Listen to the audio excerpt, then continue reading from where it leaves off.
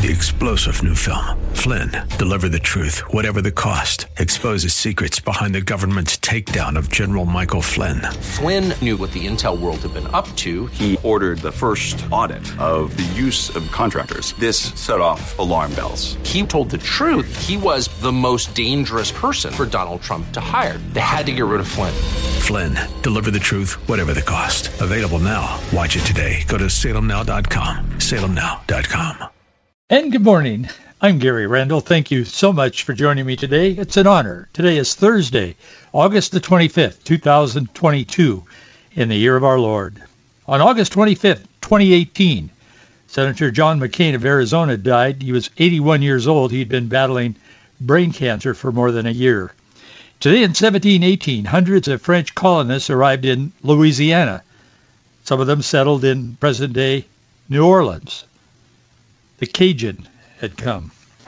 Today in 1875, Captain Matthew Webb became the first person to swim across the English Channel. He got from Dover, England to Calais, France in 22 hours. Man, that would be a long swim. Anyway, today in 1928, an expedition led by Richard E. Byrd set sail from Hoboken, New Jersey. He was on his way to Antarctica. Today in 1944, during World War II, Paris was liberated by Allied forces after 4 years of Nazi occupation. In gratitude, France responded to America and other countries, but to America, we have our Statue of Liberty as a gift. Today in 1958, the game show Concentration premiered on NBC TV. Do you remember that? You can't remember. Just concentrate for a moment. I'm kidding. Today in 1981, the U.S. spacecraft Voyager 2 came within, they call this very close, within 63,000 miles of Saturn's cloud cover, sending back pictures of and data about the ringed planet. I remember them. They were beautiful pictures. Today in 2009, Senator Edward Kennedy, he died at age 77 in Hyannisport. He, too, had been battling a brain tumor. Life is short. Life is a vapor, the Bible tells us. We need to do the things that are important with our life because it comes and it goes so quickly. I don't think there's a person in the world or in the country that has never taken a deep breath and said, wow, my life has gone so quickly, whether they're 40 or 80 or 100. It just goes by very quickly. And it's important what we do with the time that we have, the time that God gives us for our lives. I know we're not eternally judged in regards to our works. We cannot earn our way into heaven. I'm fully aware of that. I've preached many sermons on that. But God does pay attention to our works. We find eternal life through accepting Jesus Christ, the only begotten Son of God who gave his life on a cross for my sins and yours. And we accept him as our Lord and Savior by confessing our sins and confessing that he is indeed the Son of God who died and rose from the dead as a penalty for my sins, and I accept him as my Savior. That is how eternal life comes. But God pays attention to what we do with our life as well. It's called works, what we do, how we do it.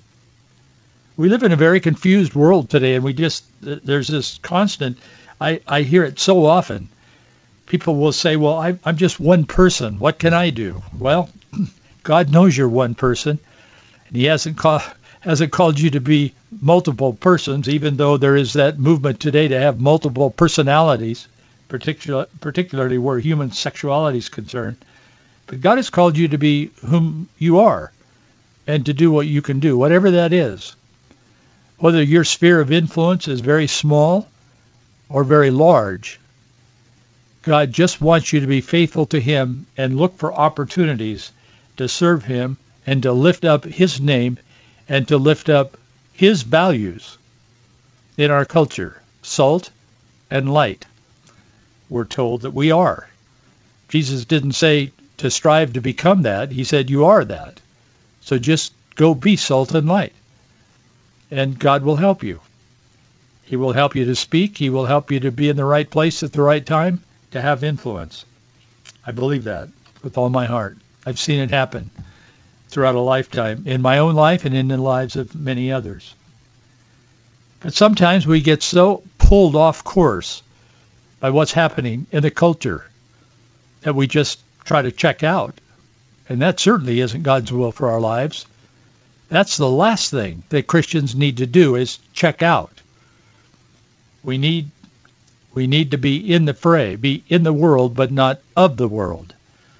Romans chapter 8, verse 6 says, "For to be carnally minded is death, but to be spiritually minded is life and peace." In other words, the more we concentrate on the things that are important to God in the culture, not just spiritually, but the things of life, be spiritually minded. That's life, and it's peace. When you feel so distraught and so pulled in 1,000 directions, and our world creates that environment every day, our culture, especially in this country, but elsewhere. Don't be carnally minded. That's death. But to be spiritually minded is life and peace. The psalmist sort of was saying the same thing, Psalm 119. "Great peace have they which love thy law, and nothing shall offend them."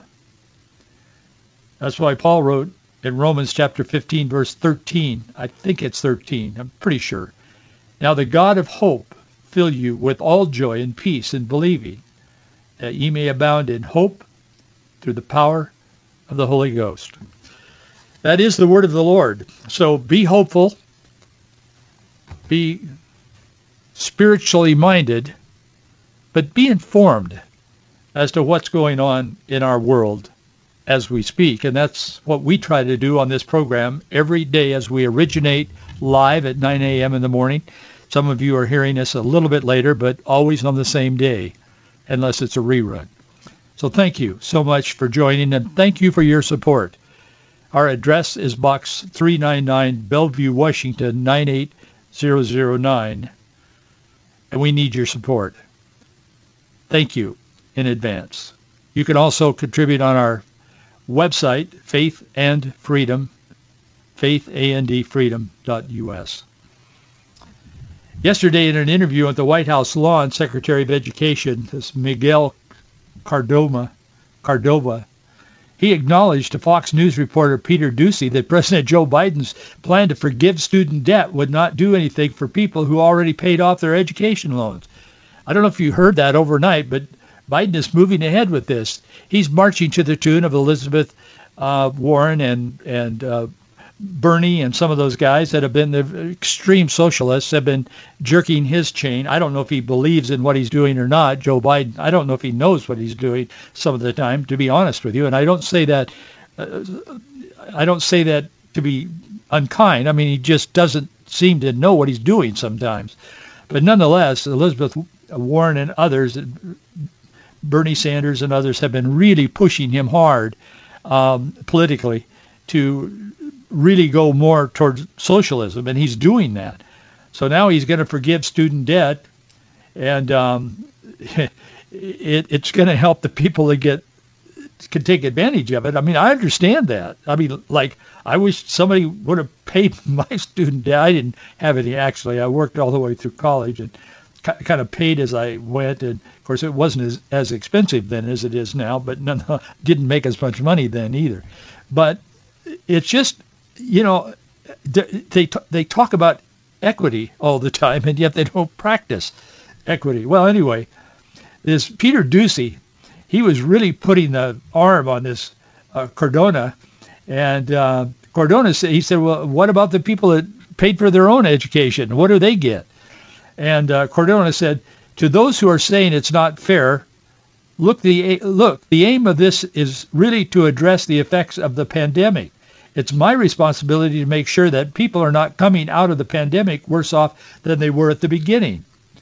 Doocy said, but in the fairness question, he said the people who are sitting at home having just paid off their student loans or having paid them off years ago, what's in it for them? Cardona replied, quote, He said, we should be proud that we're able to help Americans that need help right now, just like we help small businesses during the pandemic as well. It's about making sure that we're taking care of Americans and investing in our economy and in our people.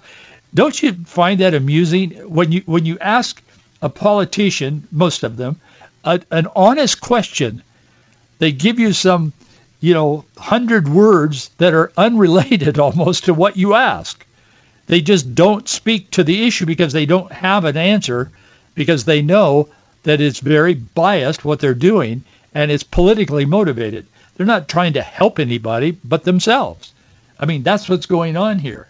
So Doocy said, just the final one on this, Peter Doocy, he's the guy that always asks the tough questions. If you watch those press conferences they have daily pretty much at the White House, well, he asks good questions, and he's kind of become famous for that. But anyway, Doocy said, just the final one on this. He said, the people that already paid their student loans, they don't get anything out of this deal. Cardona hesitated. He looked at him and he said, right. Doocy said, that's right. Okay. The implication there is that so they don't really believe in equity. Once again, we know that they believe in power and control. And there's an election in November, and they're fully aware of that. How will this affect the people and the election? I don't know how it will. Are the people who get the money going to be so happy they get all their friends to vote for the left and their socialism? Or are the people that didn't get anything but paid their bills or are in the process of paying off their student loans, are they going to be so angry that they'll get all their friends to vote for the other side? The Republicans. I don't know. We'll see what happens.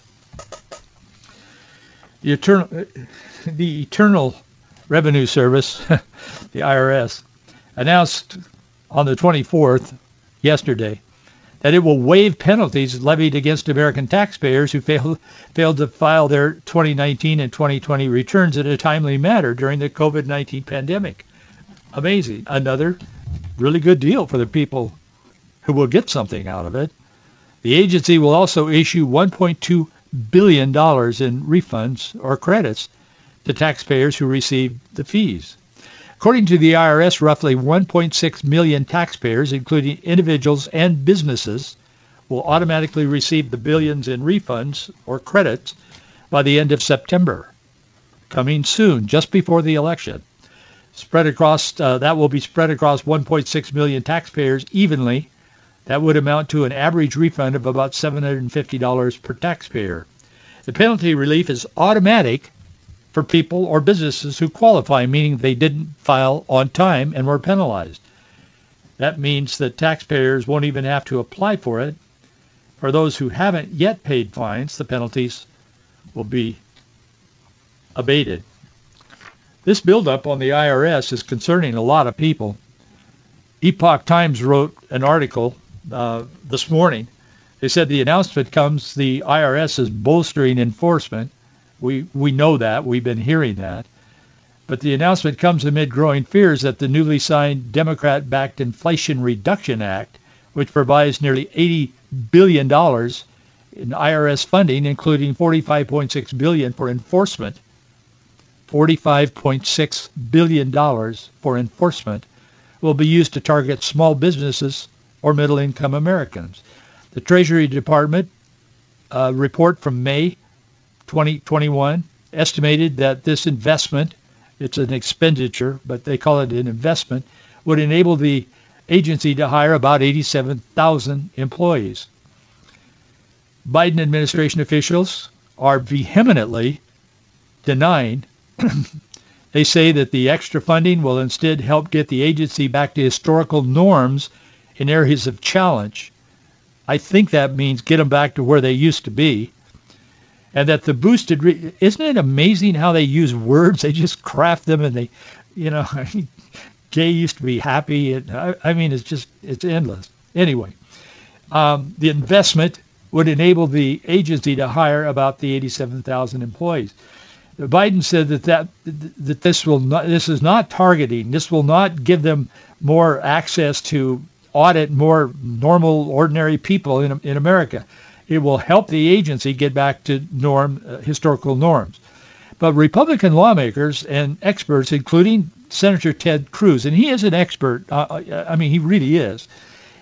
I wish he were on the Supreme Court, actually, but they've raised concerns that the newly bolstered IRS enforcement funds will instead be used to target Americans with 1.2 million new audits, more than half of which will be for people making less than $75,000 a year, not the $400,000 that they've been promising. That if you make less than $400,000, you won't be audited. I mean, it's just woven. It's a web of misleading statements consistently.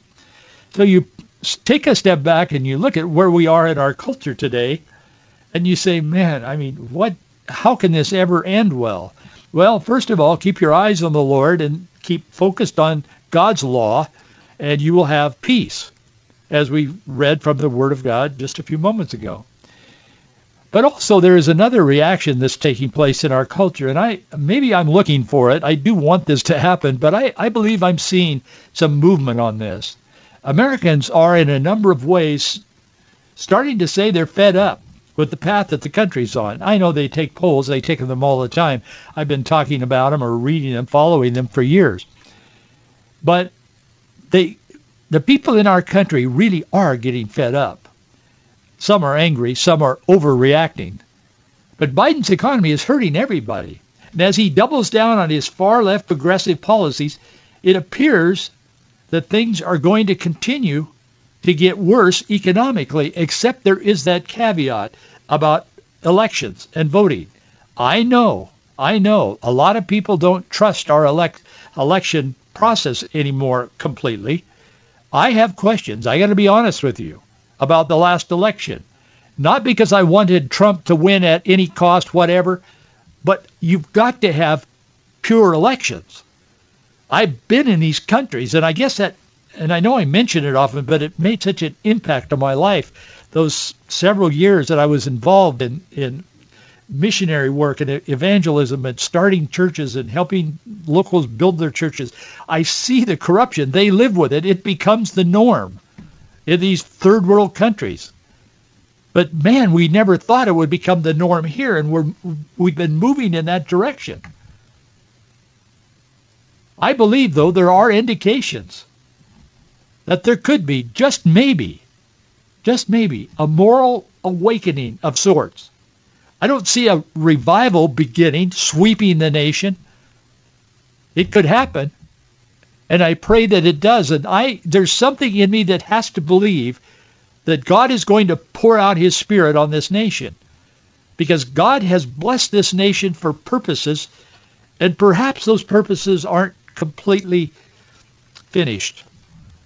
And I believe he will. And I believe that if my people who are called by my name will humble themselves and pray and turn from their wicked ways and ask forgiveness, I believe God will honor that. I do. And I believe there's a movement, just not a mass, not representative mass, meetings and so on, although those are taking place around the country, thank God. Revival meetings and campaigns and crusades, and I mean all kinds of people are out there doing this in the name of the Lord. I mean, legitimately so. But I just feel that there's even people that are not spiritually inclined necessarily are coming to the point where they're just so fed up with this, they're saying, wait a minute, this isn't progressive. This isn't what the country I want to live in. And I think that pushback somehow combined with the prayers and the supplications of the people of God, Christians, I believe that we could becoming or approaching a time when the tide may turn toward the things of which this nation was founded. I know there's people that listen to this program that support it that don't agree with me, and I understand that. There are good reasons not to believe what I believe about this, but I just, in my heart, I believe that God is going to do something again in this country before all things change, before the return of the Lord. Abortion has killed more than 63 million unwanted unborn babies since 1973. The abortion industry experienced a major setback this year as the Supreme Court ruled that abortion is not a right found in the Constitution. See, that's some of the indicators that I'm seeing. You say, well, Trump got those guys on the Supreme Court, and that's why. Well, of course. But God is in control of all things. God is in control of the Supreme Court. They may or may not know it. Some of them on the court definitely know that. I've read their testimonies. I don't know them personally, but I've read their testimonies. Some of them, they deeply believe that Almighty God is in control. That really grates on the left, the secular progressive left, who claim to be religious. But it's true. Some of the people on the Supreme Court definitely seek God for wisdom and counsel and believe in his principles, his values, and those that were adopted in the founding of this country and embedded and protected in our Constitution. Leaders who value life are taking action to stop the killing. There's one example. There's many, but there's one example from Texas. I don't want to get laborious on this and go through too many details, but let me just tell you what happened. It was reported yesterday. A judge has temporarily blocked federal guidance requiring emergency medical care to include abortion in Texas, where abortion is illegal except in medical emergencies, miscarriages, or the removal of ectopic pregnancies. In July, the U.S. Department of Health and Human Services issued this guidance as a result of the overturning of Roe v. Wade, basically, claiming that the Federal Emergency Medical Treatment and Labor Act, this EMTLA, that requires hospitals to provide abortions for the host for a number of reasons, even if they are in a state that bans the procedure. So the left is trying to take that angle and force abortion back onto the rest of the state. But this U.S. District Judge is James Wesley Hendricks in Lubbock, Texas. He granted a motion on Tuesday of this week for a preliminary injunction against the guidance, arguing that the EMTLA does not apply to abortions.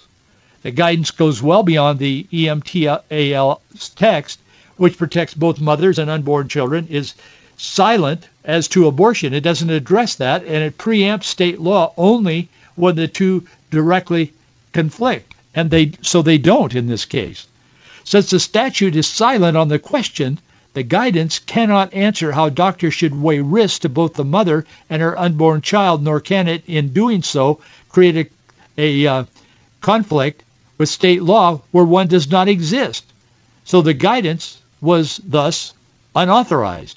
See, this is what's happening. Hendricks pointed out that Texas law already overlaps with this EMTLA to a significant degree because it allows abortions in life-threatening conditions and for the removal of this ectopic or miscarried pregnancy. In any event, they were trying to use that to move back into Texas with abortion at any cost. But they were stopped. And I'm beginning to see, this is one incident that happened this week. This is happening repeatedly around the nation. People of God, conservative people who are biblical on the issues, cultural issues, are in places of influence. And they're beginning to take stands and they're beginning to take action. That makes a difference. This happened because shortly after HHS issued the abortion guidance in July, the office of Texas Attorney General Ken Paxton filed suit. And he claimed in the suit that the measure violated the state's sovereign interest in the power to create and enforce a legal code. He would be the reverse of the AG in Washington State, for example. But this isn't isolated. Ken Paxton is a Christian. I've heard him say more than one time, the most important thing in my life is Jesus Christ and my service to him. But he's an outstanding attorney general as well. So he took that action, and God used that action, I believe, and God blessed that action. transgenderism is an issue that is just rocking our nation. It's ripping families apart because families have gone along with this, kind of giving leadership away to so-called medical leadership and so on. But there are people now that are beginning to push back and push back hard. Michael Brown picked up on this phrase, the phrase of kind of identifying this as a contagion was actually came up. It was kind of birthed on the Joe Rogan podcast. And this guy was on there, clinical psychologist Jordan Peterson. He's a former professor of sociology at the University of Toronto. But he quit teaching over this overreach of transgender issue. And he was talking about it, and he called it a satanic ritual abuse, really. And Michael Brown picked up on that. He wrote, Michael's a well-known Christian writer, and he's very direct and very wise on these issues. But he picked up on it. He wrote an article, Sociological Contagion and the Growing Non-Binary Movement. And in there he outlines, and I included that in an article that I wrote today at faithandfreedom.us. You should read it all. But the trans movement is growing exponentially over the past couple of years, and it's destroying the lives of literally thousands of kids that escaped abortion, and they made it. Brown says, just as we should have compassion for those who truly struggle with their gender identity, we should stand firmly against transgender activism.